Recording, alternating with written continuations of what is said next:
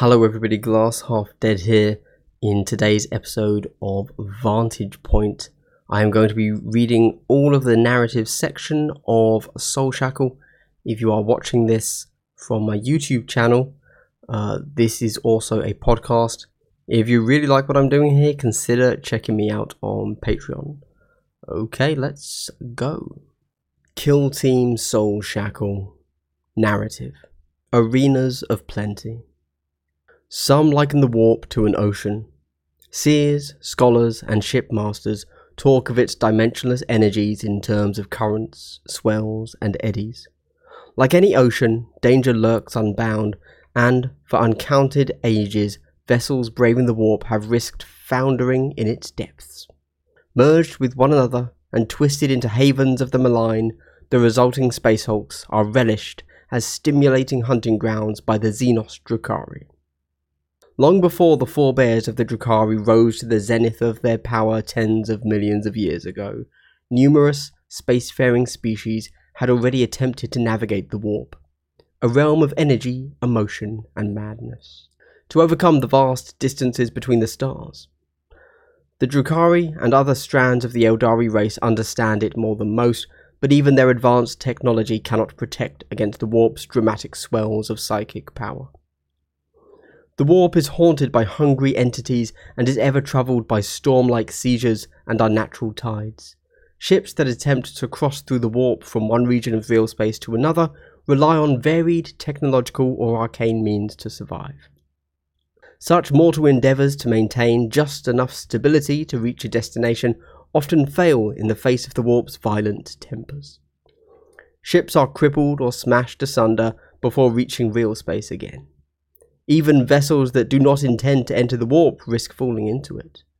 Warp rifts can suddenly yawn wide, swallowing whole ships and orbital stations, as well as entire planets. Even the cruel Drukhari, who carefully avoid contact with the warp more than most, can fall prey to it. The webway is a twilight realm of labyrinthine spars built by unknown architects between real space and the warp, and sheltered from both. Ever since catastrophe snuffed out the Eldari Empire millennia ago, the Drukhari's predatory people have occupied a sprawling domain within the webway. From here, the Drukhari's raiding fleets slip out through portals that enable them to strike across the galaxy.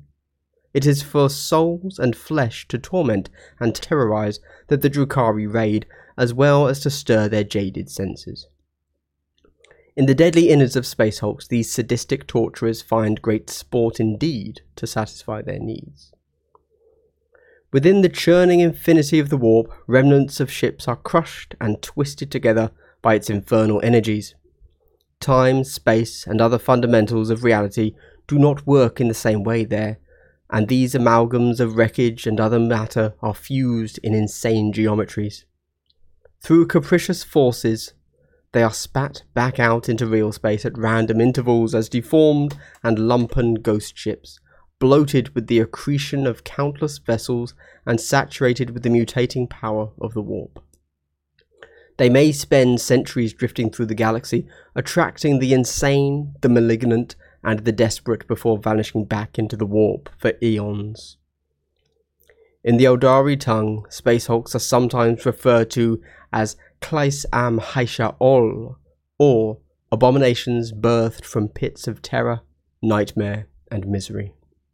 To the Drukhari, such an epithet conveys notions of pleasurable relish, as their own dark city of Komora is a place of horror and torment.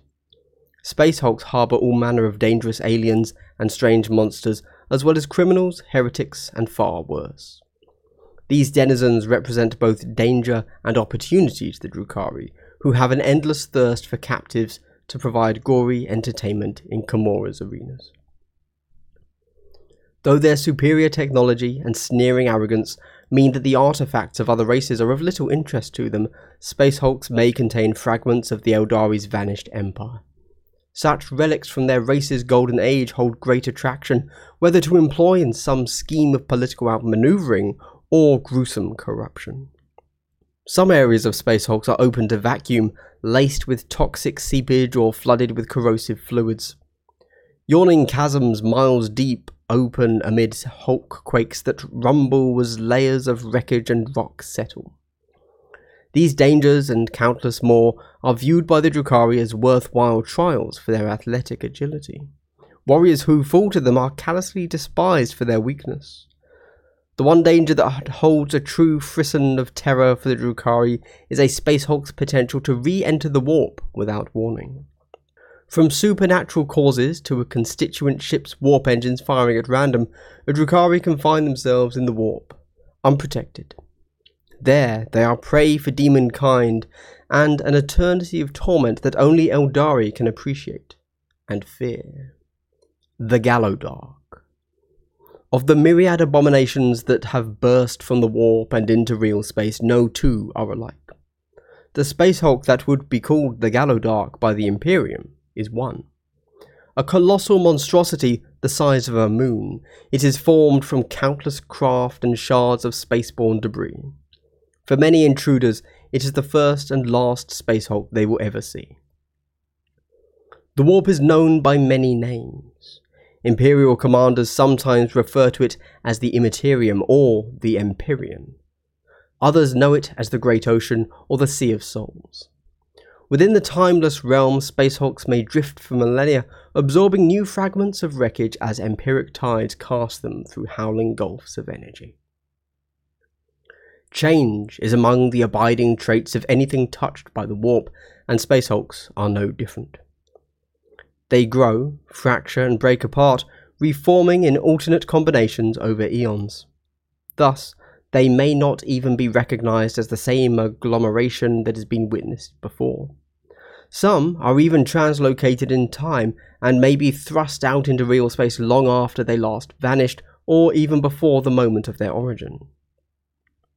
The Space Hulk referred to as the Gallowdark by the Imperium has been known by a number of names. Its size, shape and constituent wrecks being so different each time it appeared in real space that it was never recognized as the same dread object. To pre-Dark Age human pioneers of the Long March, it was the Shiver Splint. The Afarkant dynasty of the Necrons recorded its passage with a glyph meaning spear cast from death's heart, while the Thengel of myth feared it as the Thousand Maws.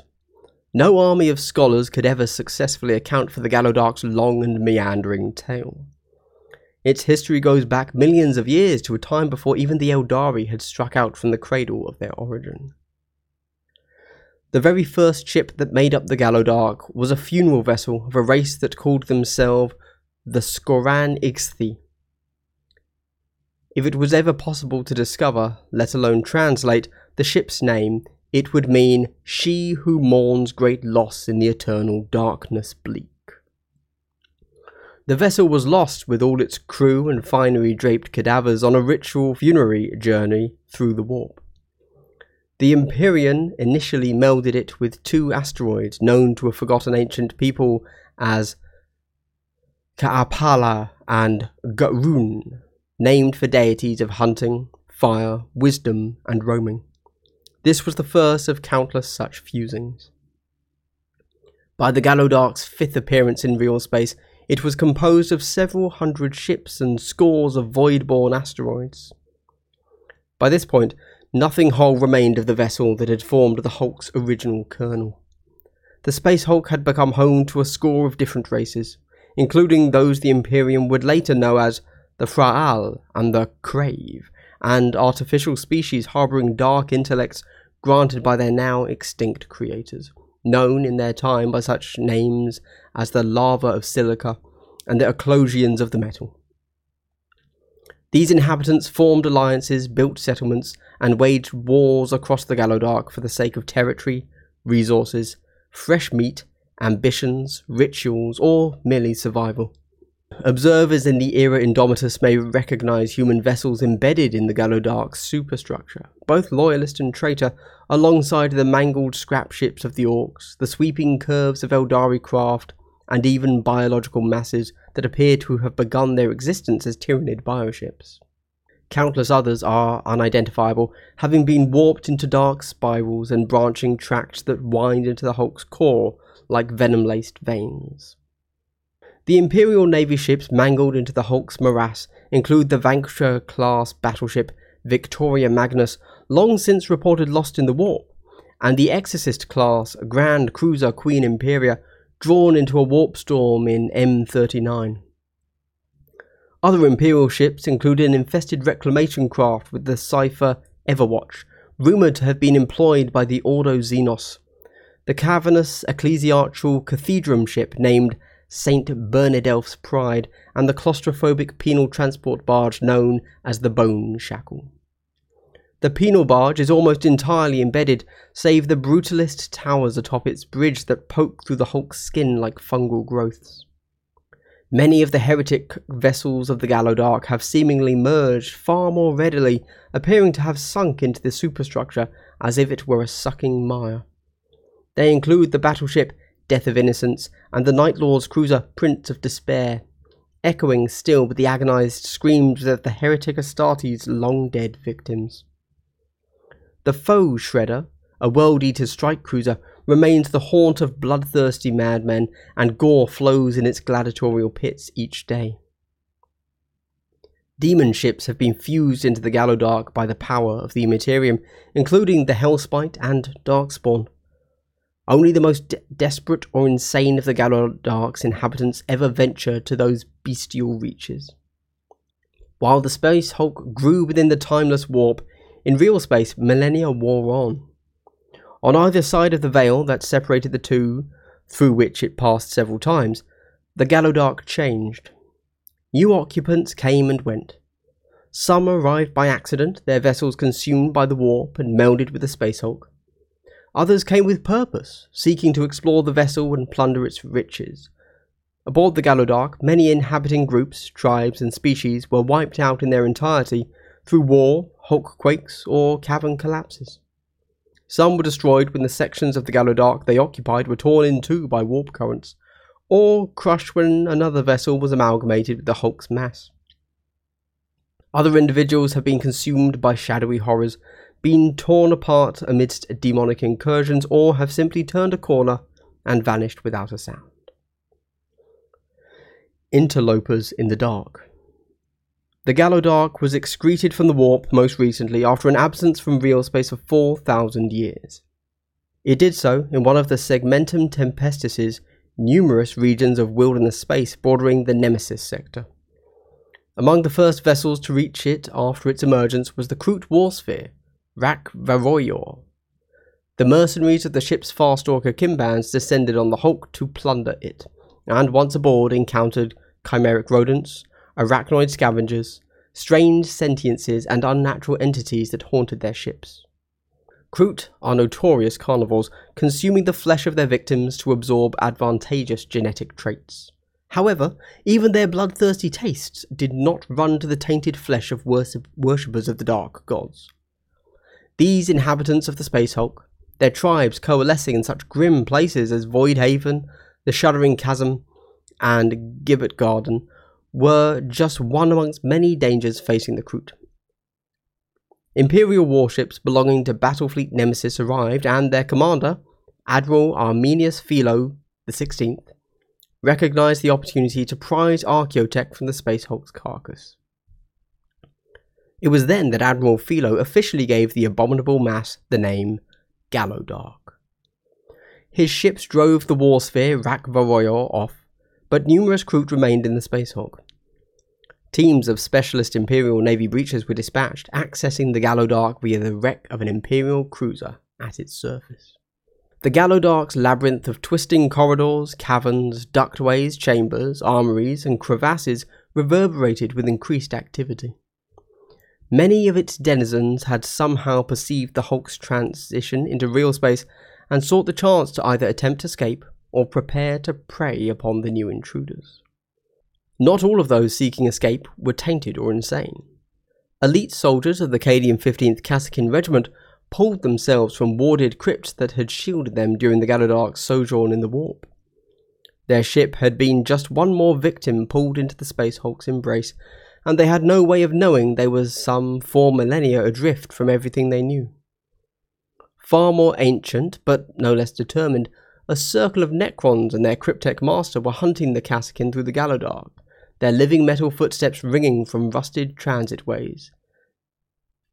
The arrogant Cryptek, known as Haminet the Relentless, saw little difference between the mutated vermin he encountered and the humans he tracked through the mazes of corridors. In their attempt to discover a way off the Gallowdark, the Kasrkin had trained their Vox equipment on barely discernible signals, catching faint transmissions and energy signatures that might emanate from surviving ships' systems. The signals were interspersed with the whispers of malign spirits that drifted in pockets of atmosphere and flowed through rivers of leaking fuels. Some of the whispers bypassed the Kasrkin's comms equipment, seemingly arriving directly in their minds. Hunters and hunted. The activity within the Gallowdark's depths was hidden from both mundane sight and arcane augurs, the tainted bulk of the Space Hulk fouling the most esoteric of detectors. Yet it was obvious from the number of ships that dogged the Space Hulk's lumbering trail that many interlopers were already hunting inside. The Hand of Malice. The Void Dark ships of the Cabal of the Poisoned Tongue had been among the first to reach the Gallowdark. The timing and location of its emergence from the warp had been torn from the mind of a captive oracle in a Comorite dungeon. Only a select handful of the Cabalites aboard the ships had been informed of the Space Hulk's existence at their destination. On encountering the Gallowdark, the ships had dampened and dispersed their energy signatures to avoid detection by other species craft in the vicinity. The Cabal's knife-like cruisers and escorts then trailed the Space Hulk from a distance. So it was that, unseen, Dracon Nazir of the umbralific venom saw the comings and goings of many craft. Nazir's ship detected several that approached the Gallowdark only close enough to plot its trajectory before escaping. Others grazed the Hulk's surface with teleportation technologies to filch portions of component vessels, never daring to actually set foot upon the Space Hulk. Nazir witnessed the arrival of the Rak Varoya, and several days later was aggravated by the appearance of a war group of Imperial vessels. Lumbering, as he knew them to be, the Dracon was not fool enough to discount the firepower Imperial ships could disgorge. He exerted his influence on other Drukhari shipmasters to activate their mimic engines, replicating the energy signatures of Kroot ships. The ploy succeeded, and most of the human warships were lured away to chase the Phantom emissions, leaving only a pair of escorts to extract the Imperial Navy breaches left inside the Gallowdark. Nazir was unconcerned for the fate of those who lured the human warships away. If they perished, that meant fewer claims on the spoils. If they succeeded in declawing the Imperial ships, the human crews would provide diversions during his triumphant return to Komora. They were not the primary prize, however. That would come straight to them, already crippled, just as Lady Malice had planned. The Fist of Justice. The Dyad of Zafri was a vast prison barge under the command of Captain Ramoset. Amongst her crew were impress companies which, under the terms of a license she held from the sector's Lord Marshal Venk, she unleashed at every port of call to seize any dregs they could. Alongside the barge's crew was a garrison of Adeptus Arbites officers. The prison barge had departed the Nemesis sector's capital system, Herald's Meet, 6 years before, its passage charting a circuit of 36 worlds. Now it was 2/3 full, laden with tens of thousands of prisoners destined for the Arbites-controlled garrison world of Castrum Haag. There, the majority of the prisoners would be bound in a penal legion battalion and handed over for one final chance to serve the Emperor on a battlefront. The Dyad of Zafri's last real space translation had taken place in the Vergnichev system. There, Ramoset's impress companies trawled through hive sumps and factorum shanties, searching for vagabonds, petty criminals, and the destitute. While she unleashed her brutal crew into the dark warrens of humanity, the penal barge's arbitrator teams drove bands of far more dangerous prisoners from Vergnichev's precinct goals into the Dyad of Zafri. The prison barge's permanent arbitrators were not the only officers of imperial justice to board. From Vergnichev's primary precinct, Proctor Exactant Damon Colcord marched onto the Dyad of Zafri his credentials of the highest sector clearance. An exaction squad of arbitrators followed him, surrounding a prisoner haltered in a heavy penitent's brace, its misshapen head covered by an auto-penitent cowl. Captain Ramosset had no choice but to permit the proctor exactant, his squad and their alpha-level prisoner aboard. Though not arbitrators themselves, she and her officers were servants of the sector's Lord Marshal, just as Colcord was, and she had been ordered to extend passage to him without question. Colcord's charge, a dangerous psyker, was being incarcerated in a psi containment chamber as the Dyad of Zafri shuddered through a warp translation. Questioned about the turbulent manoeuvre, Ramosset told the proctor exactant there had been some inconsequential empiric drifts during their voyage. Concerned some weakness in the barge could be exploited by the witch he had brought aboard, Colcord requisitioned schematics, manifests, and infoslates on every aspect of the barge's transit. He and his elite exaction squad combed the barge's security protocols, corroborated prisoner identities, and scoured hundreds of the vast ship's sections. It was during this that Colcord discovered an arsenal of weapons in a desanctified cell deep in the barge's bowels, arms he realised the captain meant to profit by. The prison barge's own garrison of arbitrators fully backed Colcord in his assessment of Captain Ramosset, and followed him when he seized command of the Dyad of Zafri. Colcord and his arbitrators killed 8 of Ramosset's bridge officers and shackled the remainder to their stations. He declared that when they reached Castrum Hague, he would grant them the chance to earn redemption in a penal battalion in exchange for their continued work at the ship's controls. None wished to join Ramosset in one of the barge's cells. Reeling in the prey. Had the proctor exactant delved deeper, he might have discovered an increasing number of minute course anomalies. As the Dyad of Zafri made warp away from the Vergnichev system, the ship's navigator initiated the first in a series of subtle corrections. With her third eye she could perceive the tides of the warp, and it was only through her skill that the barge kept its course and evaded dangerous storms. With faith in their navigator, the crew under Colcord implemented her advised course for several months. No one had any inkling they had drifted so far from their route. The navigator evaded what she saw as dangers, believing she had been returned to her chartered route. In truth, her warp sight had been twisted without her knowledge. When at last the navigator issued an alert, it was not a warning of their position, but an urgent demand for an emergency translation due to a warp storm suddenly forming in their path. The jarring translation to real space shorted a number of systems. This, combined with the warp's residual energies fouling their augers, meant the crew were blind to the fact they had emerged near the Gallowdark and were on a direct collision course. The translation was swiftly followed by the screeching of klaxons, and the bridge officers could not keep up with the deluge of alerts that soon flooded their Vox feeds. These messages and damage reports were broken and garbled, their contents barely discernible. Colcord listened carefully, piecing together evidence as it came up. While the officers were still scrambling to understand what was happening, Colcord realised they were under attack.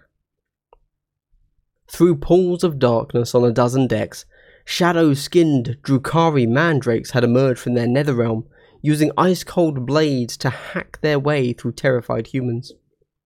Serving as mercenaries to Lady Malice, several of the mandrakes activated polyhedral artifacts, opening webway portals through which flooded large numbers of her Kabbalite warriors.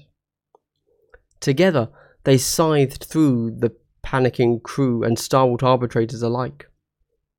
Kabbalites planted haywire charges that tore through delicate systems, frying propulsion, communication, and security mechanisms. One by one, tens of thousands of cells unlocked, and prisoners rampaged on sprees of murder and destruction. Some found Ramosset's arsenal and turned it on arbitrators, crew, the Xenos, and each other. Its decks awash with blood and running battles, and its crew incapable of averting disaster, the Dyad of Zafri advanced on an inexorable collision course with the Gallowdark. The Dark City's Caboose. The cabals of Comorra resemble pirate bands, noble households, and criminal cartels, and their numbers are made of sadists, slavers, torturers, murderers, and thieves. Cabals are in a state of constant conflict. their webs of alliances and rivalries ever shifting in Comora's brutally meritocratic and labyrinthine political landscape. The dark city of Comora is home to criminals, mercenaries, hedonistic gladiatorial cliques, gruesome flesh crafters, beasts out of nightmare, and uncounted captives in visceral torment. The temporal and spatial irregularities within the webway have allowed Comora to spread. Pocket dimensions exist beneath layers of slums, and towering spires reach up towards captured suns orbited by shoals of stolen ships. A vast domain of torture and horror, the Dark City's mind-boggling form reflects the tainted Drukhari character to whom it belongs. The appetite of the Drukhari for captives is insatiable.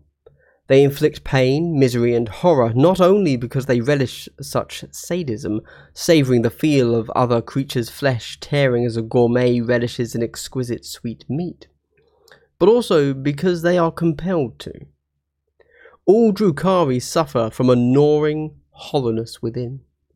As a result of the terrible circumstances surrounding the fall of the Eldari, the Drukhari's souls drain from their being over time and seep into the warp to be consumed by their chaos god, Slaanesh.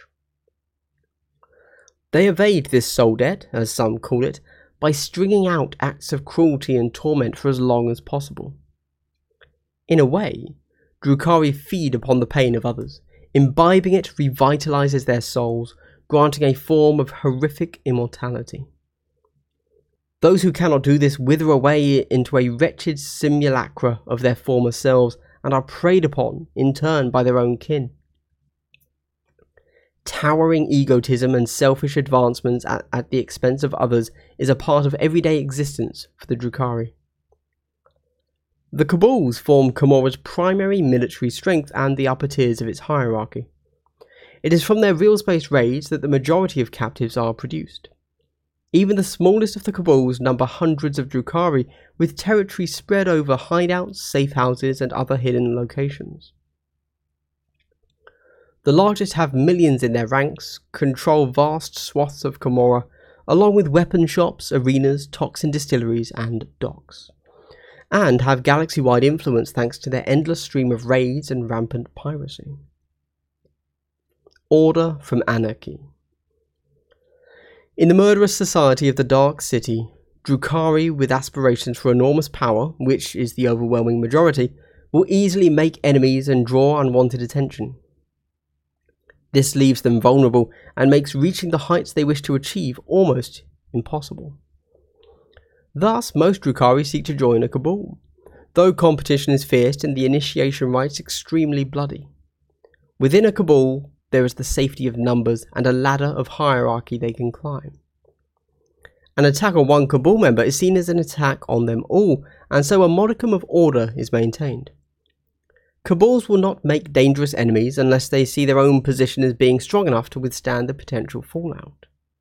This does not mean, however, that particular individuals in a rival Cabal cannot or should not be eliminated. It just means that the way in which they are removed has to be more subtle. Thus does this power structure incentivize murder by subterfuge and careful scheming. Cabals at war. Carrying out raids is the most important task for Cabalites and Cabals. Not only do they yield great bounties of captives and offer feasts of agony to delight in, there is also immense personal and political prestige to be gained in returning to Comora, having successfully planned and carried out a pillaging assault. By impressing their fellow Comorites, a Cabal asserts dominance over its rivals. Thus, the largest Cabals are always raiding. Some may have scores happening simultaneously, attacking world after hapless world and winning political as well as military victories. In the same way that they scheme to acquire power by outmaneuvering their rivals, Cabalite Archons plan their raids to meticulous detail. They torture existing slaves and employ scouts and mercenaries to acquire as much knowledge as possible of the world they intend to strike. They also pay enormous sums for more esoteric means of surveillance, such as whisper glass mirrors, flocks of invisible familiars, and parasitically invested abductees. Though costly, the rewards of a successful raid make the investment more than worth it. In battle, Cabalites seek every advantage they can get over the enemy, viewing concepts such as honour or valour as weaknesses to be exploited. They attack where the enemy is most vulnerable and retreat where they encounter organised resistance, striking hard and fast to cripple command and control systems in order to spread confusion and terror. Ambush, hit-and-run tactics and trickery are as much a part of their arsenal as advanced weapons, and they use them to full effect. Cross the Lady Malice, however slight, and you would be advised to slit your own throat with a blunt blade. It is more preferable and far, far quicker than the reprisals she can dream up. A whisper heard in the slums of Camorra. The Lady of Venom. Amongst the cabals of the Drukhari, none rivaled the duplicitousness of the cabal of the Poisoned Tongue.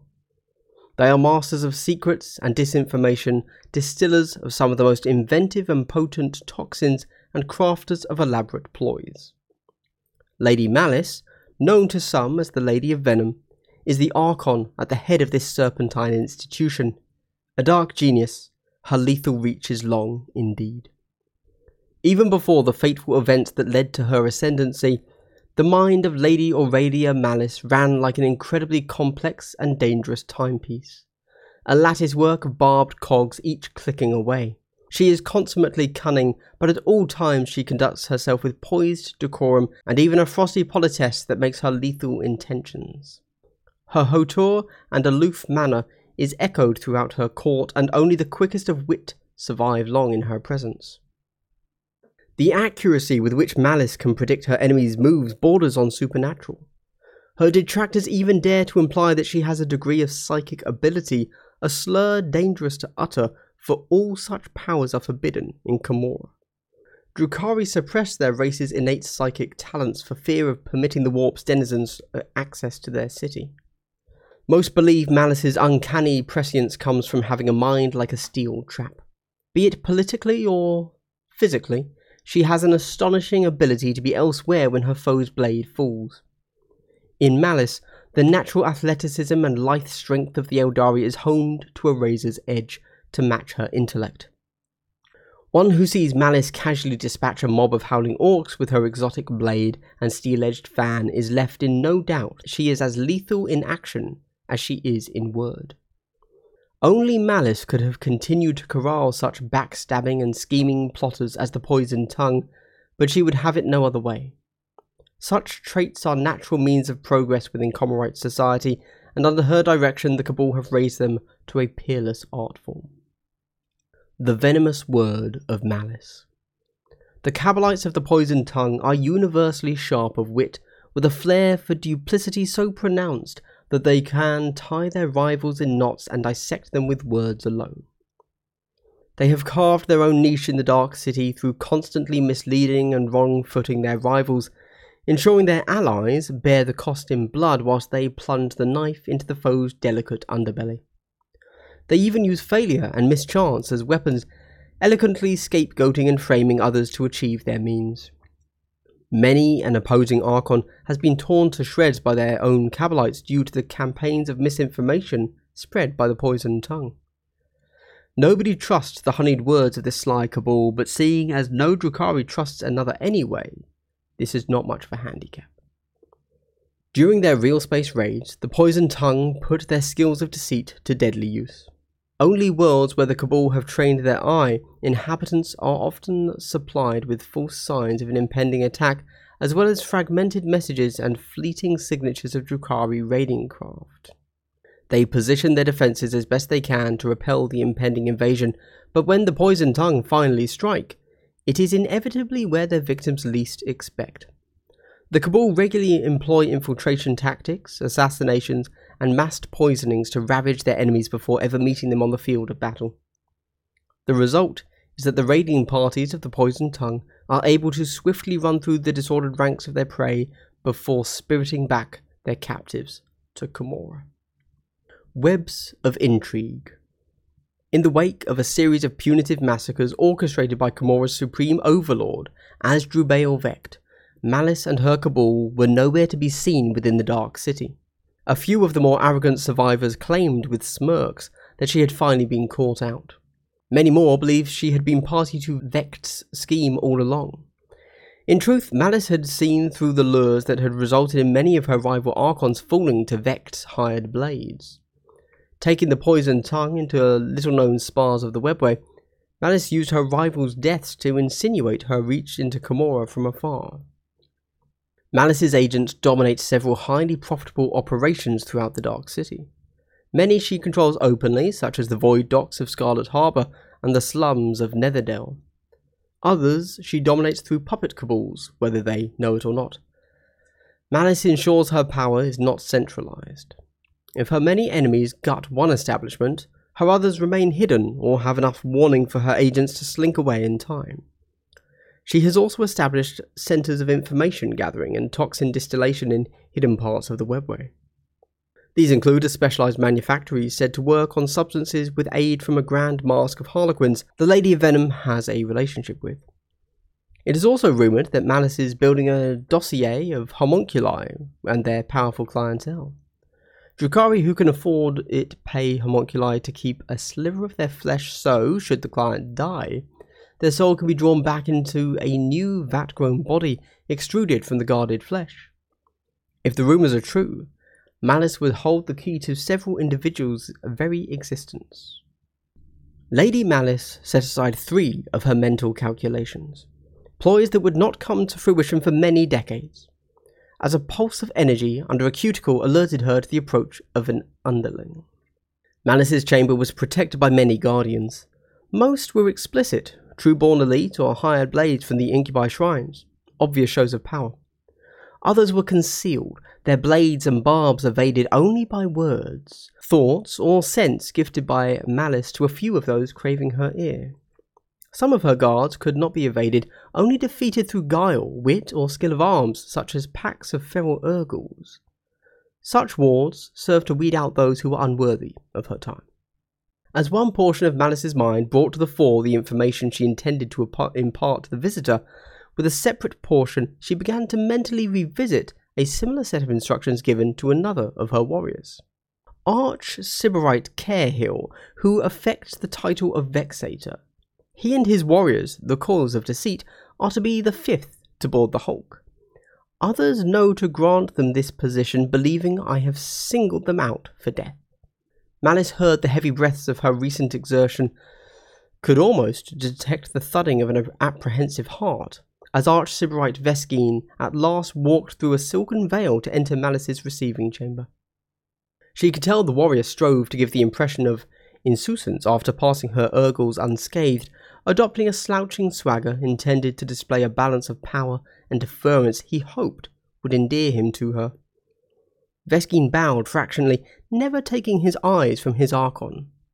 "My lady," he began, "all proceeds by your word. Your last cipher delivered by the Scourges spoke of additional goals. I request the privilege of completing them.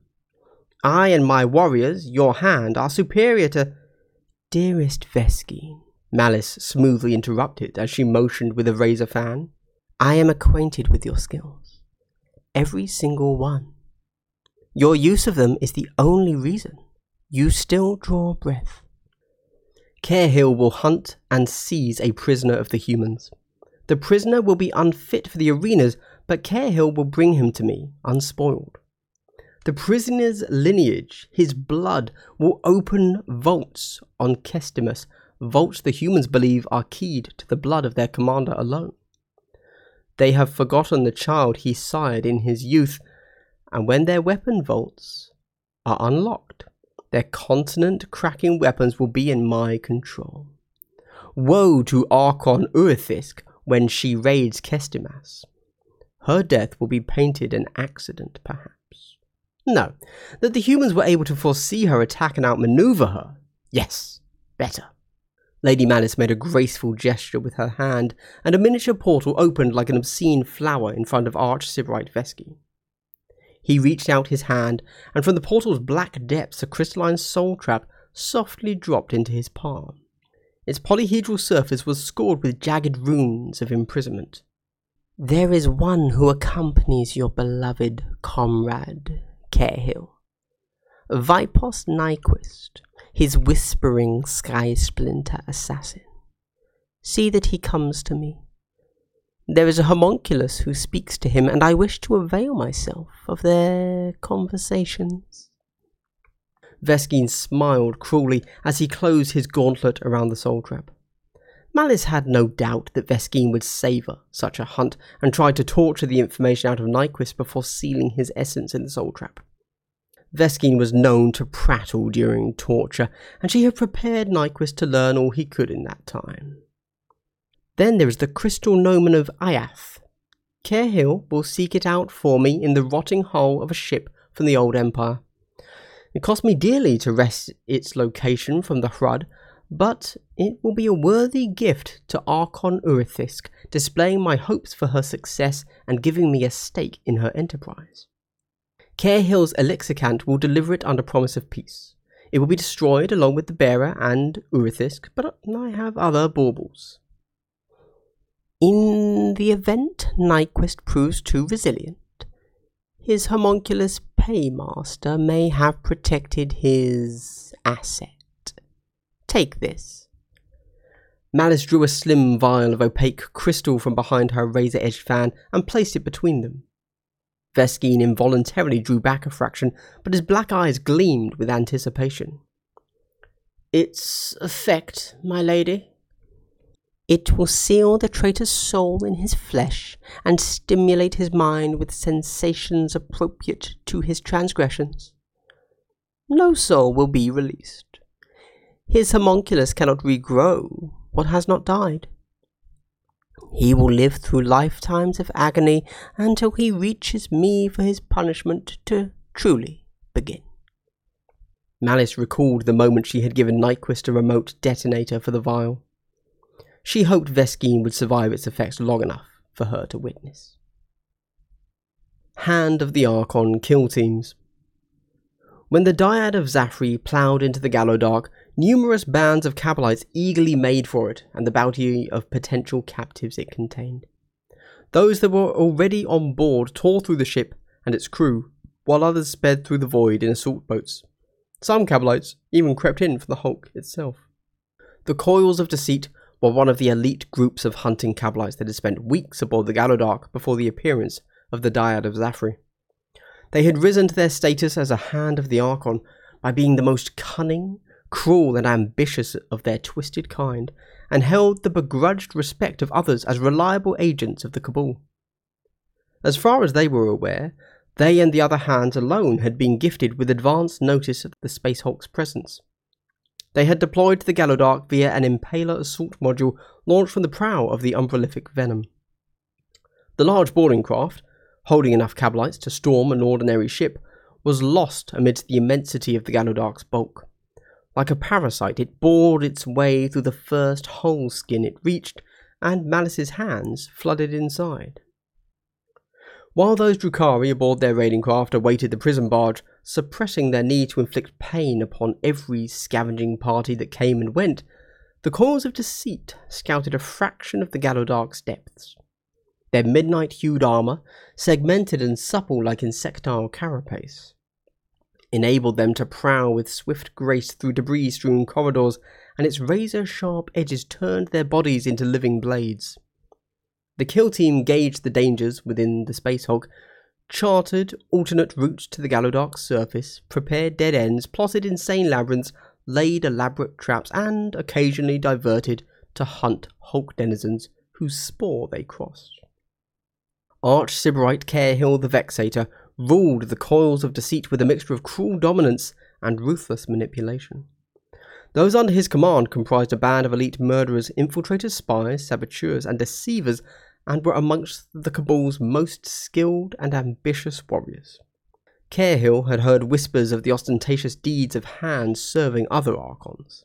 The fate screed of the Cabal of the Obsidian Rose killed human sentries on Varden so perfectly their rigid corpses stood sentinel long after their lines had been compromised.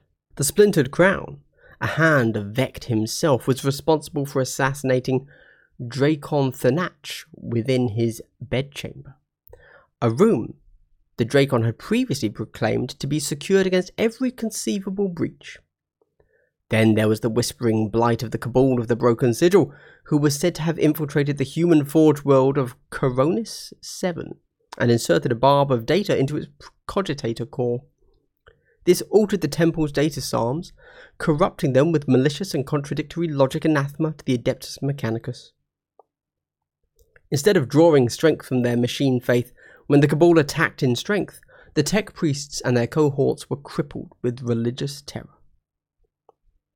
Cahill despised many of the Poison Tongue's warriors, but he knew the cabal's hands of the Archon to be more insidious, inventive, and malicious than any others.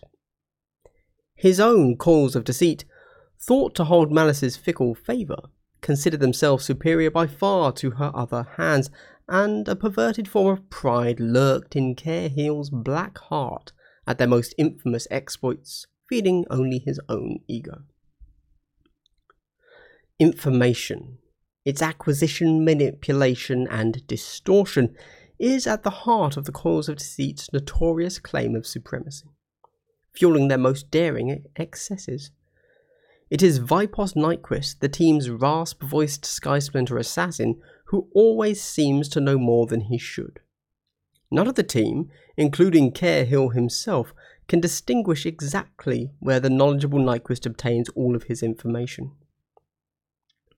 It is the primary reason he survives in their company, their hatred and paranoia that he may know something he can use against them wars internally with the prospect that his knowledge can be used to their profit.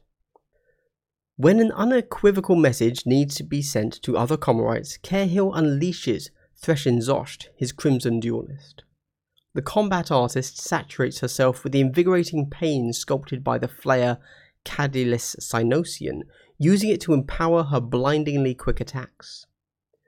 Zosht's signature kills and the sigils she carves into her still-living victims induce terror in those yet to be caught and serve as a boastful marker of skill to other Drukhari.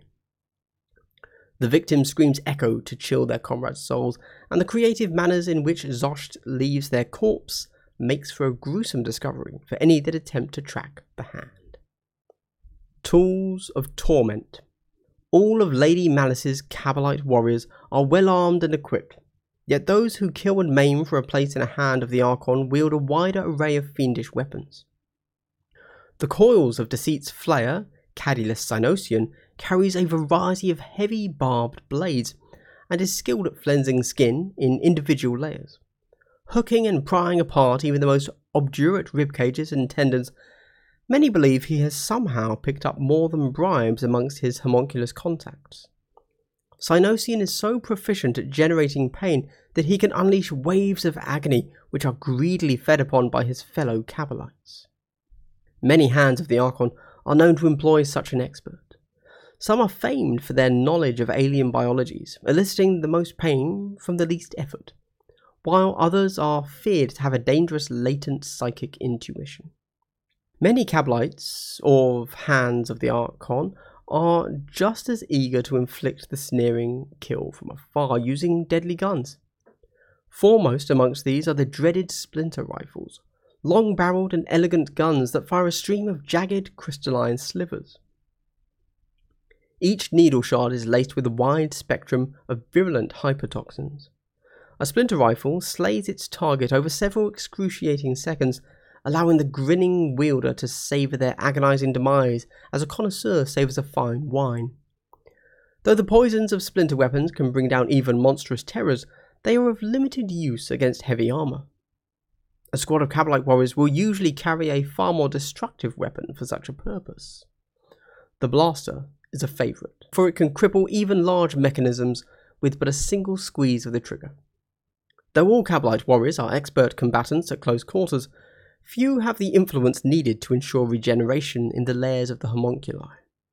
As a result, heavy gunners frequently employ powerful weaponry to slay the foe from afar. The sight links built into their splinter cannons and dark lances not only improve accuracy, but also allow the wielder to see the agony-racked look on their victim's face when each salvo hits home. Enterprising operators use mnemonic scopes to record such moments, replaying the resultant hollow ghosts upon their return and basking in the envy of their peers. Plans within plans. Other hands of Drukhari in Malice's employ had plotted numerous contingency plans to account for the Gallowdark's unfortunate proximity to the unexpected point of the prison barge's emergence from the warp. One way or another, many of these schemes were crushed when the Dyad of Zafri hit the Space Hulk. Numerous Drukhari sent in to butcher the prison barge's defenders and sabotage its systems were killed instantly, along with thousands of the barge's prisoners and many of its arbitrators. Cahill and the Cause of Deceit had avoided the devastating impact, waiting for the right moment to begin their hunt. Vipos Nyquist emitted a screech through his surgically modified throat. He pitched the artificial sound to carry through the waning rumbles, groans, crashes, and thunderous crunches that shuddered through the Gallowdark. In a relative lull amidst the cacophony, he heard an answer call from Vorka, his Razorwing, and a thin scream. It echoed from the rusted decking, seepage-streaked bulkheads, and rattling pipework that led from Nyquist's position in several directions. Nyquist, the hand Sky-Splinter assassin, was scouting ahead for Arch-Sybarite Cahill, leading the Coils of Deceit inexorably towards the impact site of the prison barge. It had taken them over an hour to traverse this lump of human ship wreckage. At least there had been opportunities for diversion, such as the human that made its noisy way beneath him now. The human made so much noise shuffling through the detritus of the corridor that Nyquist had what felt like an age to position himself behind an overhanging duct. As the Monkai passed underneath his perch, Nyquist pounced with his blade drawn, pinning his prey to the deck plates, with the barbs covering his armoured feet. One precise incision into the reeking creature's throat severed its vocal cords, denying Nyquist the nourishments of its guttural squawks, but giving him time to savour skinning it without alerting the rest of the hand. He had only begun to peel back the skin on the human's chest, noting the brands of chaos worship, when a subtle change in the random clinks and taps still echoing through the wreckage made him pause. "For the triumphal return journey, of course," Nyquist murmured. He turned carefully to face a figure that was only a few yards behind him. Nyquist was impressed. Cahill had somehow managed to evade or override the Sky-Splinter assassin's personal proximity alert embedded in his helmet. Only his surgically enhanced senses had managed to detect the Arch-Sybarite. "Stocking our larder with the likes of this filth is not what you are employed for," hissed Cahill. The Arch-Sybarite stalked past Nyquist and the terrified form of the cultist. "Are you certain we are close? The mazes of these creatures' wrecks all look the same. It is like wandering through the slums of the cerulean deeps." Nyquist feigned indifference at the close presence of his dangerous lordling, though every muscle in his body tensed in apprehension. He made 2 swift motions with his short blade, easily cutting through the human's Achilles tendons. The agonized Monkai would not get far. The Drukhari would be returning this way, and he would see his agonized prey again. "Vorka and I have seen far ahead," Nyquist told Cahill. The Sky-Splinter assassin rose and casually moved a step further away from the Arch-Sybarite. Cahill's moods were whimsical. He was playing the disinterested noble for now, but Nyquist knew from past experience how that could change to savage frenzy in a heartbeat. "The warp has melded this wreck with another human vessel, less fragmented, but not far from here," Nyquist continued. "Through that we can access a series of atmosphere pockets to reach the Hulk's surface, very close to the impact site of their crashed vessel." Nyquist glanced up as the plumes implanted in his cranium shivered in the minute downdraft caused by his Razorwing. It landed on a bent lip of bulkhead over a doorway, its talons scoring grooves in the bare metal. "Show us and be quick," Cahill snapped. "Those given the task of securing the vessel have no appreciation of the prize the Archon wants." I wish to give them no more time than necessary to carve their way through those on board. The Arch-Sybarite turned his helmet towards Nyquist, gifting him an imperious stare. You said we were as close as we could be. You were correct, weren't you, Nyquist? Cahill asked, slowly. Of course, Cahill, Nyquist replied as he stepped through the doorway overlooked by Vorka. There was much that was uncertain about the human ship's orientation and speed, or the violence with which the warp spat it out. Not even the prophets of malice could foresee exactly where it would end up. We deployed as close as caution allowed, Nyquist continued. There were others, as you know, lower in the lady's favour, who moved in closer. Now their flesh is paced between one vessel and another, or else they have been expelled into the void. I dare say the homunculi will not have finished regrowing their flesh before we return to earn Malice's gratitude. Nyquist's proximity alert now silently informed him of the approach of the rest of Cahill's hand. He stepped through the doorway to lead them forward. Vorka obediently remained watching his back before swooping through after him.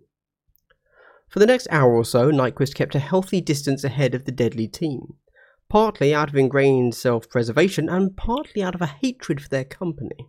Across swaying girders, over black chasms, and through breaches they forced in crumbling bulkheads, the Sky Splinter assassin led them on towards the prison barge. Cahill's desperation to reach it was understandable, Nyquist mused. There was a prisoner the Archon desired as unmarred as reasonably possible. Nyquist had been privileged to learn that Lady Malice's human agent on the ship had ensured the prisoner's cell was deep within the mass of the barge. Just one of many things he believed none of the rest of the hand knew. Far from the crumpled prow where the human ship had collided with the Space Hulk, there was a chance the human had survived impact. Nyquist reached a tangle of human stairwells. Several had been crushed together. He paused, looking down. He could hear Vorka's plaintive cry echo up from far down the twists of bent steps below. Cahill and the rest of Malice's elite hunters neared his position. What is it? Are you lost? Sneered Nizarchus. Nyquist gestured upwards. The human ships lie in that direction, he replied. But Vorka has taught a trace of the prey below. Your pet is wrong, then, crowed Nizarchus. Never, Nyquist snapped.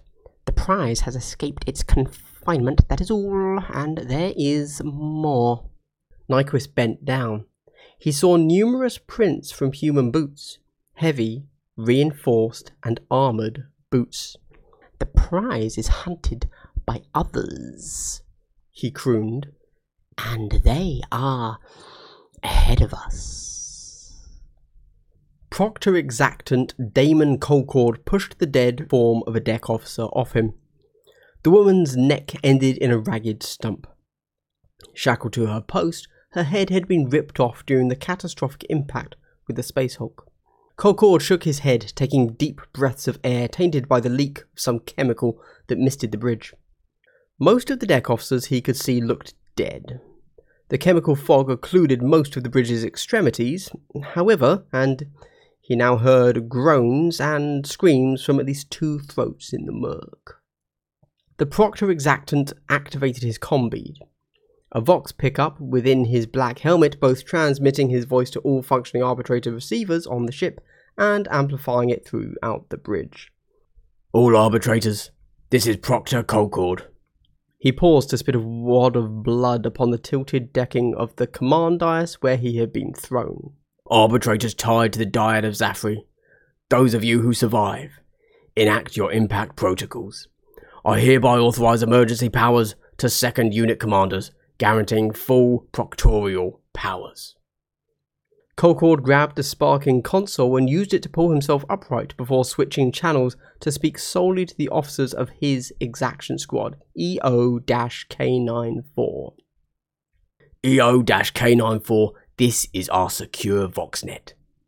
All surviving arbitrators to my position in the bridge. Our first priority is to seal this location. Calamore, Proctor, came the immediate answer from the Vox signifier, Kolkor's senior arbitrator in the squad. Access confinement data from whatever damned cogitator still works. Give me the worst. Prioritize cell Upsilon 9/3-Alpha. Kolkor sent a brief prayer to the Emperor. Let that filth still be there. I don't care if he's dead, just let the cursed witch be there. It was several apprehensive minutes before arbitrator Calamore reported back. Most of Kolkor's squad, at least those who had been on the bridge with him at the time of impact, now surrounded the Proctor Exactant.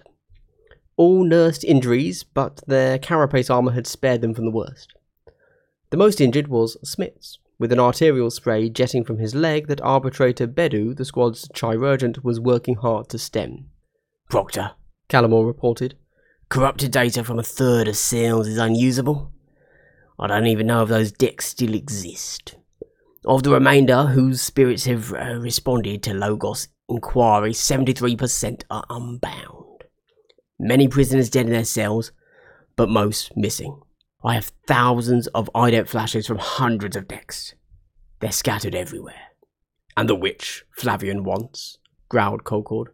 Incoming, sir. Yes. Here. Cell Upsilon 9/3-Alpha, unbound and void. Calamore's voice stayed steady, impressing Kolkord with his nerve. They both knew what it meant. The witch was loose. As Calamore reached the bridge with the remainder of Kolkord's squad, many of the prison barge's arbitrators had already set to securing its primary access hatch to prevent any prisoner ingress. Without control of the bridge, Kolkord had no hope of moving them away from the Space Hulk, if indeed that was still possible, for the damage reports appeared terminal. The Engineerium decks told him the warp drive were beyond any capacity to repair, and there was only silence from the Astropath's chamber. At Kolkord's request, Calamore managed to bring up a schematic of the bridge's structural layout. There was a hidden corridor behind the command dais, he saw. A means of escape for the bridge crew should the primary access hatch be compromised. Kolkord dispatched arbitrators Perdan and Skull to check the hidden exit route was still serviceable. The Proctor Exactant handed temporary bridge command to the most senior shipboard arbitrator, a grizzled veteran who had stood beside Kolkord during his seizure of the ship from the larcenous captain. Arbitrator Perdan reported that she and Skull had access to the escape shaft. Then the prison barge finally gave up fragmented augury data to Calamore's delving. There was a biotracker's signature that matched the implant in the witch's subdermal implant. It had taken Calamore several minutes to calibrate the ship's sensors to filter it from the mass of human and Xenos data, as well as numerous Geist signals washing through the damaged sensors. Proctor, I have a tentative trace. Projecting route appears direct, it's like he knows the prison barge by heart. The trace tracks to the wrecked decks along the starboard prow. It's gone, Proctor. Emanations from beyond those decks is fouling the oracular projectors. Calamore finished. Emanations from beyond those decks? Questioned Kolkord. You mean from that Emperor-cursed thing out there? He's gone straight in. Gone or tried to and perished. Kolkord's voice had dropped to a whisper as he worked through the implications of Calamore's evidence. Kolkord straightened, and the pain of the movement made him exhale audibly. Chirurgent Bedu glanced in the Proctor Exactant's direction, but knew better than to press the issue of Kolkord's injuries without request. Then that is our destination also, Kolkord declared. That prisoner is our charge, EO-K94. If he has tried and failed to pass into the Hulk, we have him cornered in the mess of those decks. If he got through, then we're damned well going after him. I don't lose the Emperor's prisoners. Arbitrator Carson had retrieved the Proctor Exactant's shotgun and passed it to him. Kolkord took it without a word, racked the slide, and strode towards the escape shaft. He was judged guilty, Kolkord intoned. The rest of EO-K94 marched after him, slamming their armoured fists once against their chest plates before chorusing the answering refrain. And our judgment is final. The Emperor's Justice. The Adeptus Arbites enforce the Lex Imperialis, the imperial law. The institution's most visible officers, known as arbitrators, are utterly unforgiving of those who dare transgress the law. They are swift to unleash brutal punishment upon those guilty of threatening the Imperium's working, and no one is beyond their long reach. The Imperium is a ruthless and autocratic empire built on the total obedience and compliance of its subjects. Entire generations are worked to death in monolithic manufactorums, populations are pressed into service in the Emperor's constant wars, and countless trillions endure spirit-sapping servitude in the bowels of one of the Imperium's million worlds. Corruption, brutality, poverty, disease, and every imaginable torment are inflicted on the heaving masses of humanity every day. To the people of the Imperium, the officers of the Adeptus Arbites are instruments of repression. Visible and feared enforcers of imperial tyranny, the arbitrators uphold the Emperor's justice, but the laws they ruthlessly enforce have nothing to do with protecting the innocent or the weak. The Lex Imperialis exists to ensure the perpetuation of the despotic imperial machine, for the alternative is anarchy and the extinction of mankind. The justice meted out by the Adeptus Arbites does not concern itself with low-level transgressions. Murder, theft, enslavement, and a whole raft of abuses of individuals and groups are far beneath their notice. Even planetary coups are merely monitored dispassionately, albeit very closely. As long as the incoming ruler fulfills their duty to the Imperium, such power grabs are seen as a natural excision of a weak ruler. Imperial worlds or systems commonly have their own set of local ordinances that can vary considerably from one to another. The penal code of the agri-world of Treskin, for example, is referred to as the Lex Treskina. What constitutes planetary laws and how they are enforced are the responsibility of the planetary governors appointed to rule the world. These powerful individuals use organised enforcers, private armies, hired thugs, or any means they deem fit to maintain order. By contrast, the primary duty of the Adeptus Arbites is to make sure that the imperial tithe is paid in full and on time. They are concerned with crimes that affect the running of entire systems and subsectors. Their squads of armoured officers put down industrial riots that would endanger a world's production quotas, close down traffickers bleeding useful workers away from their rightful position, and break up illicit trading cartels that imperial subsector economies, or worse, treat with xenos. Planetary governors who evade their tithe payments can also find themselves under the arbitrator's eyes. There are far greater institutions still who threaten the safety of the Imperium from within, lurking high in its echelons. Officials of the Adeptus Terra weave plots to acquire more power, and even the High Lords can be tempted into the arms of corruption. If anything, the Adeptus Arbites watch these lofty individuals with even greater attention. The Adeptus Arbites also monitor the human side of the imperial tithe, ever watchful for laxity in a world's duty to submit soldiers to the Astra Militarum and round up mutants and unsanctioned psychers. They shackle demagogues, preaching rebellion, and track down incursions of dangerous narcotics. An appearance of the signature mirror-visored helms worn by Adeptus Arbites officers are also feared by void merchants, chartist captains, and even rogue traders. Arbitrators have been known to board ships mid-route, searching for forbidden cargoes. In all such ways, the Adeptus Arbites may come into contact with other organisations who wield authority to punish the guilty. To name but a few, the Ecclesiarchy and the Adeptus Mechanicus hunt down varied blasphemers and heretics. The Sisters of Silence pursue witches, and the authority of the Inquisition brooks no superior. Still, justice under an all-encompassing law must often be seen to be done, and the Adeptus Arbites' experiences within and without their fortified courthouses mean arbitrators are petitioned for aid by imperial organisations, and far more than they instigate confrontations with them. Some arbitrator operations may well be random acts to keep the fear of such searches at the forefront of citizens' minds. Many more are the final stage in a long trail of evidence procured through torture, intimidation, or more esoteric techniques. A great many precincts of the Adeptus Arbites employ oracular engines to discern crimes before they have ever been committed. Though known by the catch-all term, the Emperor's Gaze, no two devices are the same. Some are towering biomechanical contrivances in which suspected seers, prophets, and oracles are wired to impart their foresight, while others are clanking monstrosities resembling massive scales that weigh the entrails of specially bred caniforms. The lower Thulost precinct in particular employs a baited and trapped maze the size of a city suburb, in which swarms of rats doused in holy unguents are released. The pattern of their messy ends or the routes they take are then tallied for judicial insight. The Adeptus Arbites consider themselves superior to other agencies enforcing their own edicts, for arbitrators judge and punish to a set of laws whose origins, like that of the organization itself, is thought to predate the foundation of the Imperium. Unlike any other known writ, the Lex Imperialis is enforced the Imperium over. Its collation is thought to have been instigated by Malcador the Sigillite. Legend portrays Malcador as the most trusted of the Emperor's servants, and many of the law's most ancient decrees are believed to be transcriptions of the Emperor's own voice.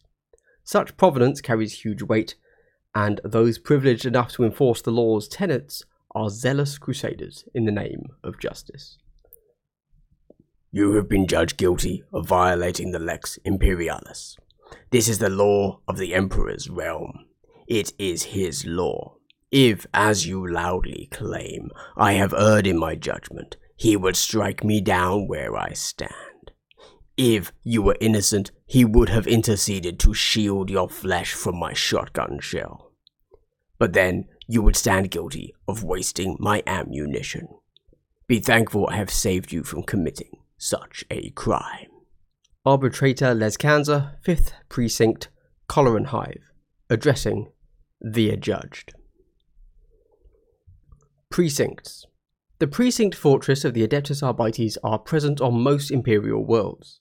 Only Forge worlds in the grip of the Adeptus Mechanicus, the homeworld fiefdoms of Space Marine chapters, and cardinal worlds of the Ecclesiarchy have the power to refuse an arbitrator's presence. Other worlds harbour at least one precinct fortress, and the majority boast many. These fortified installations perform the roles of bastion, barracks, fortified courthouse, jail, and torture chamber. Their glowering presence is an unmistakable symbol of imperial authority, meaning many uprisings, rebellions, coups, and invasions target them out of hatred, fear, or strategic prudence. The arbitrators are therefore often the first line of defense against the corruption of an imperial world. Arbitrators on a world owe no allegiance to its planetary governor, hereditary imperial commander, or whichever title its ruler assumes. The arbitrators of a given precinct fortress identify the guilty and mete out the verdict in the precinct they oversee. This may be a section of a single hive city, a portion of an inhabited continent, or even an entire planet. Within its bounds there may be one precinct fortress or several. Smaller precinct houses supplement the larger bastions, or are the only secure building in sparsely populated precincts. Each precinct is ruled over by a marshal of court, though some are large enough to host several. Typically, at sector level stands a Lord Marshal to whom all the precincts in their sphere of influence report to. Some Lord Marshals grant the precincts under them huge autonomy. Procedures, uniforms, titles, and priorities delegated to Marshals of Court. Others rule their fiefdom with an iron fist, operating an effective one-person monopoly on justice for the countless trillions of imperial citizens subject to their whim. The enormous number of laws, edicts, precedents, and decrees that make up the Lex Imperialis grow more Byzantine with each passing year. They are collected into the Book of Judgment, the physical embodiment of the law, but no single tome could ever contain the millennia worth of legal prescription. Representations of the Book of Judgment exist in stone, adamantine, or some stranger material in precincts throughout the galaxy. Their proportions range from miniature sigils worked into chains of office to mundane tomes upon pedestals, or sculptures that loom over those before them. The physical Book of Judgment is kept within the Adeptus Arbites fortified library on Terra, the Bibliocrypt Judicorum. Overseen by the Warden Judge of the Adeptus Arbites, this vast library is said to have never stopped growing. Teams of Delver servitors sent to expand its cavernous space miles underground are reputed to haunt forgotten tunnels, their biopatterning malfunctioning and their digging ceaseless. Half-glimpsed creatures and artificial climates to preserve crumbling records are amongst the dangers of this repository. For instance, biblioverms, serpentine predators, haunt the lesser-used passages, feeding on the carbonaceous mould of rotting lexicons as well as unwary archivists. Arbitrators. The fighting forces of the Adeptus Arbites are the Arbitrators. They are warriors of imperial justice and the militant arm of the Lord Marshals and Judges. Exempt from any prohibitions on operating warp-capable craft, such as planetary governors must abide by, the Adeptus Arbites are capable of deploying in force to a planet, void station, or ship upon which their intelligence has revealed the taint of criminal activities, or the inaction that allowed it. Some precinct fortresses have the numbers and equipment to fight entire wars if need be. The men and women who dispense justice as arbitrators are grim and uncompromising individuals. Many are products of the Schola Progenium, an imperial institution that raises the orphan sons and daughters of fallen imperial servants. Those who pass through one of the organization's scholums and survive its merciless drill abbots are honed in mind, body, and spirit. They are indoctrinated into the imperial creed and forged into unwavering zealots fit to undertake a number of roles to serve the emperor. It is often those who have risen to dominate their fellow progena, as the youth of the Schola Progenium are known, through force of will or strength, who prove ideal for a role with the Adeptus Arbites.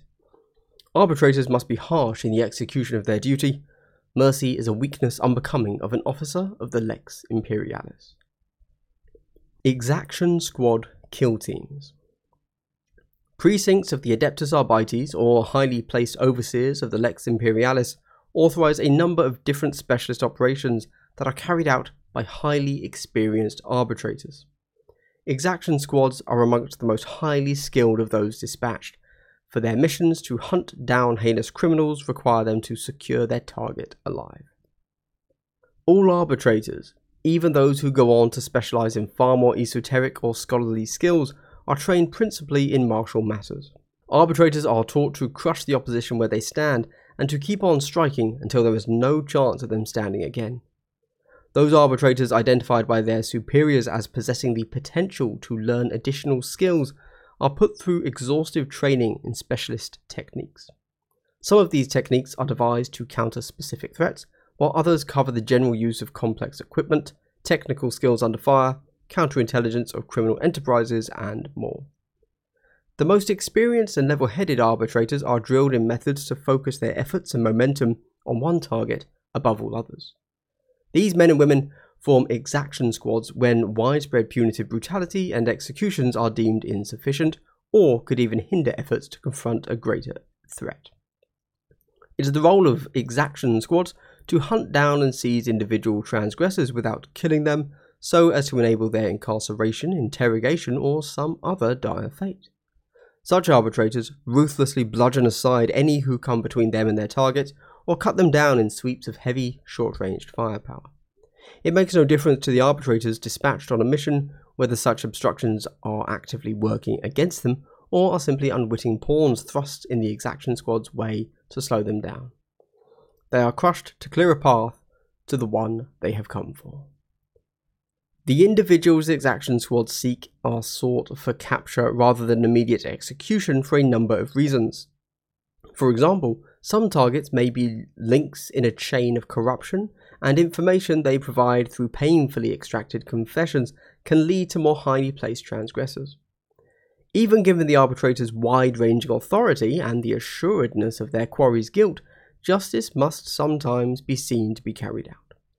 High-ranking adepts, nobility, military leaders, and others with wealth, influence, or power may warrant the privilege of a trial. These ostentatious proceedings, layered in ceremony of archaic origin, serve to legitimize the guilty party's punishment and assuage their supporters from rising to rebellion in their defense. Some targets may be wanted by agents outside of the Adeptus Arbites organization. Exaction squads of the Adeptus Arbites are acknowledged as being extremely reliable hunters and trappers, and their skills are highly prized. For example, when an Inquisitor pulls together the strands of a complex investigation, they may find that at the end of each is a highly dangerous threat. To secure these targets, the Inquisitor may requisition an exaction squad. Only select arbitrators have the level of ruthless determination required to face the risk of Xenos contamination or alpha-level psyker such missions may involve.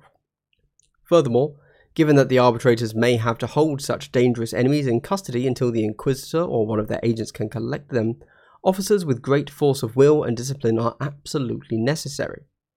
More rarely, the Adeptus Arbites may agree concordats with the Adeptus Mechanicus, Adeptus Ministorum, a House of the Navis Nobiliate, or some other body who wishes to bring in a target with outstanding grievances under their own codes. Such agreements are usually to a Lord Marshal's benefit, granting their precincts and officers additional resources and assets and access to locations or information they would not usually enjoy. When a target has been identified that must be seized alive, a Marshal of Court, Judge, or Lord Marshal appoints a Proctor Exactant to the case. These veteran proctors move from mission to mission. After handing over one prisoner, perhaps broken, probably bruised, but undoubtedly alive, for whatever fate awaits them, the Proctor Exactant is handed their next case. For this, they select the arbitrators best placed for the task at hand. Some Proctors Exactant restrict themselves to arbitrators from 1 or 2 precincts, while others review personnel data crystals from dozens under the remit of their Lord Marshal. It is commonly left entirely to the Proctor Exactant's judgment which arbitrators to select for their exaction squad. Those they choose are relieved from their duties and assigned to the Proctor Exactant's authority for as long as the mission takes. On the hunt, the Proctor Exactant's experience enables them to make excellent use of the skills of their hand-picked officers. The criminal's methods and contacts are studied, the better to predict the miscreant's movements and likely tactics. Exaction squads can detect the merest genetic trace using advanced biosamplers and track their quarry using specialized cyber mastiffs. They wield heavy-gauge combat shotguns and oversized shot pistols capable of firing rare shell types only issued to elite squads, blowing away the fugitives' minions. Finally, a flurry of blows from coruscating shock mauls is commonly enough to render the most threatening criminal compliant enough to suffer the agonizing clasp of a penitent's brace, and begin their extended stay at the Marshal of Court's pleasure. Notable arrest records of EO-K94. The exaction squad known by the designation of EO-K94 was only one of the teams of arbitrators that followed Colcord's lead into the Gallowdark. He assumed emergency authority to order the formation of other exaction squads to hunt escaping prisoners in the Space Hulk, but few could hope to match the trail of arrests already made by EO-K94 in pursuit of its prey. Prisoner Ma Arakos. During EO-K94's mission to hunt down a witch at the request of Inquisitor Flavian, the squad's investigations led them to Hive Threst on the mining world of Gurvan Yadra.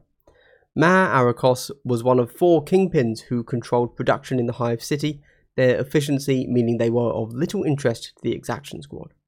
She came to EO-K94's attention, however, when the squad discovered she was behind the disappearance of thousands of mutants, overseeing their shipment off-world.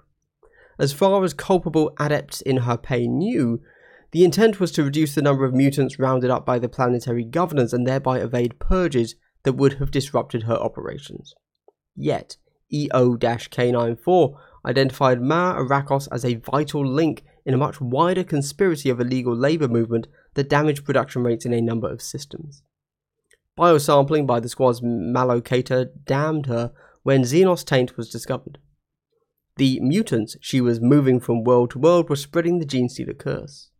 EO-K94 stormed Arakos's fortified manse and executed her lieutenants. The crime lord was shackled and dragged away for interrogation to discover how much higher the corruption went. Prisoner Shen Thamas.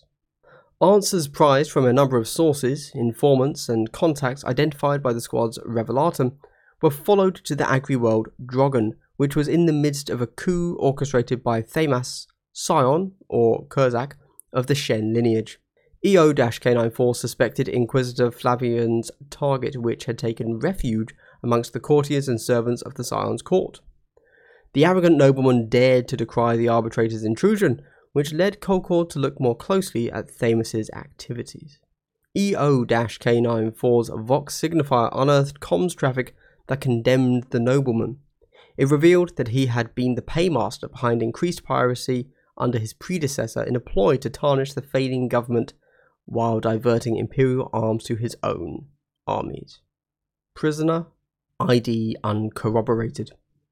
The arrest of Thamus had been bloody and violent.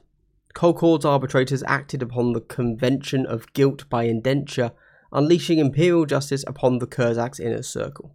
Excruciation was overseen there by EO-K94's medical specialist, who brought the guilty back from the brink of death time and time again. Through the half-truths and screamed confessions, a trail was unpicked back to Thamus's holdings on Vergnachev. Inquisitor Flavian's target, which operated there under Thamus's protection, using its powers of domination and flesh-shaping to further the nobleman's influence, though who was really in control was unknown. EO-K94's gunner scythed down a mob under the mutant's mastery with a storm of fire. 3 of Colcord's officers were killed before the unsanctioned cycle was subdued, struck with repeated blows from shock mauls and immobilized in the chemical discharge of a Weber.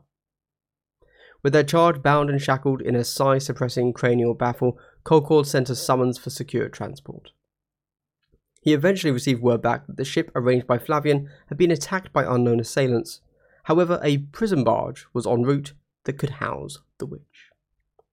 Prisoner, Ramoset, Kara E.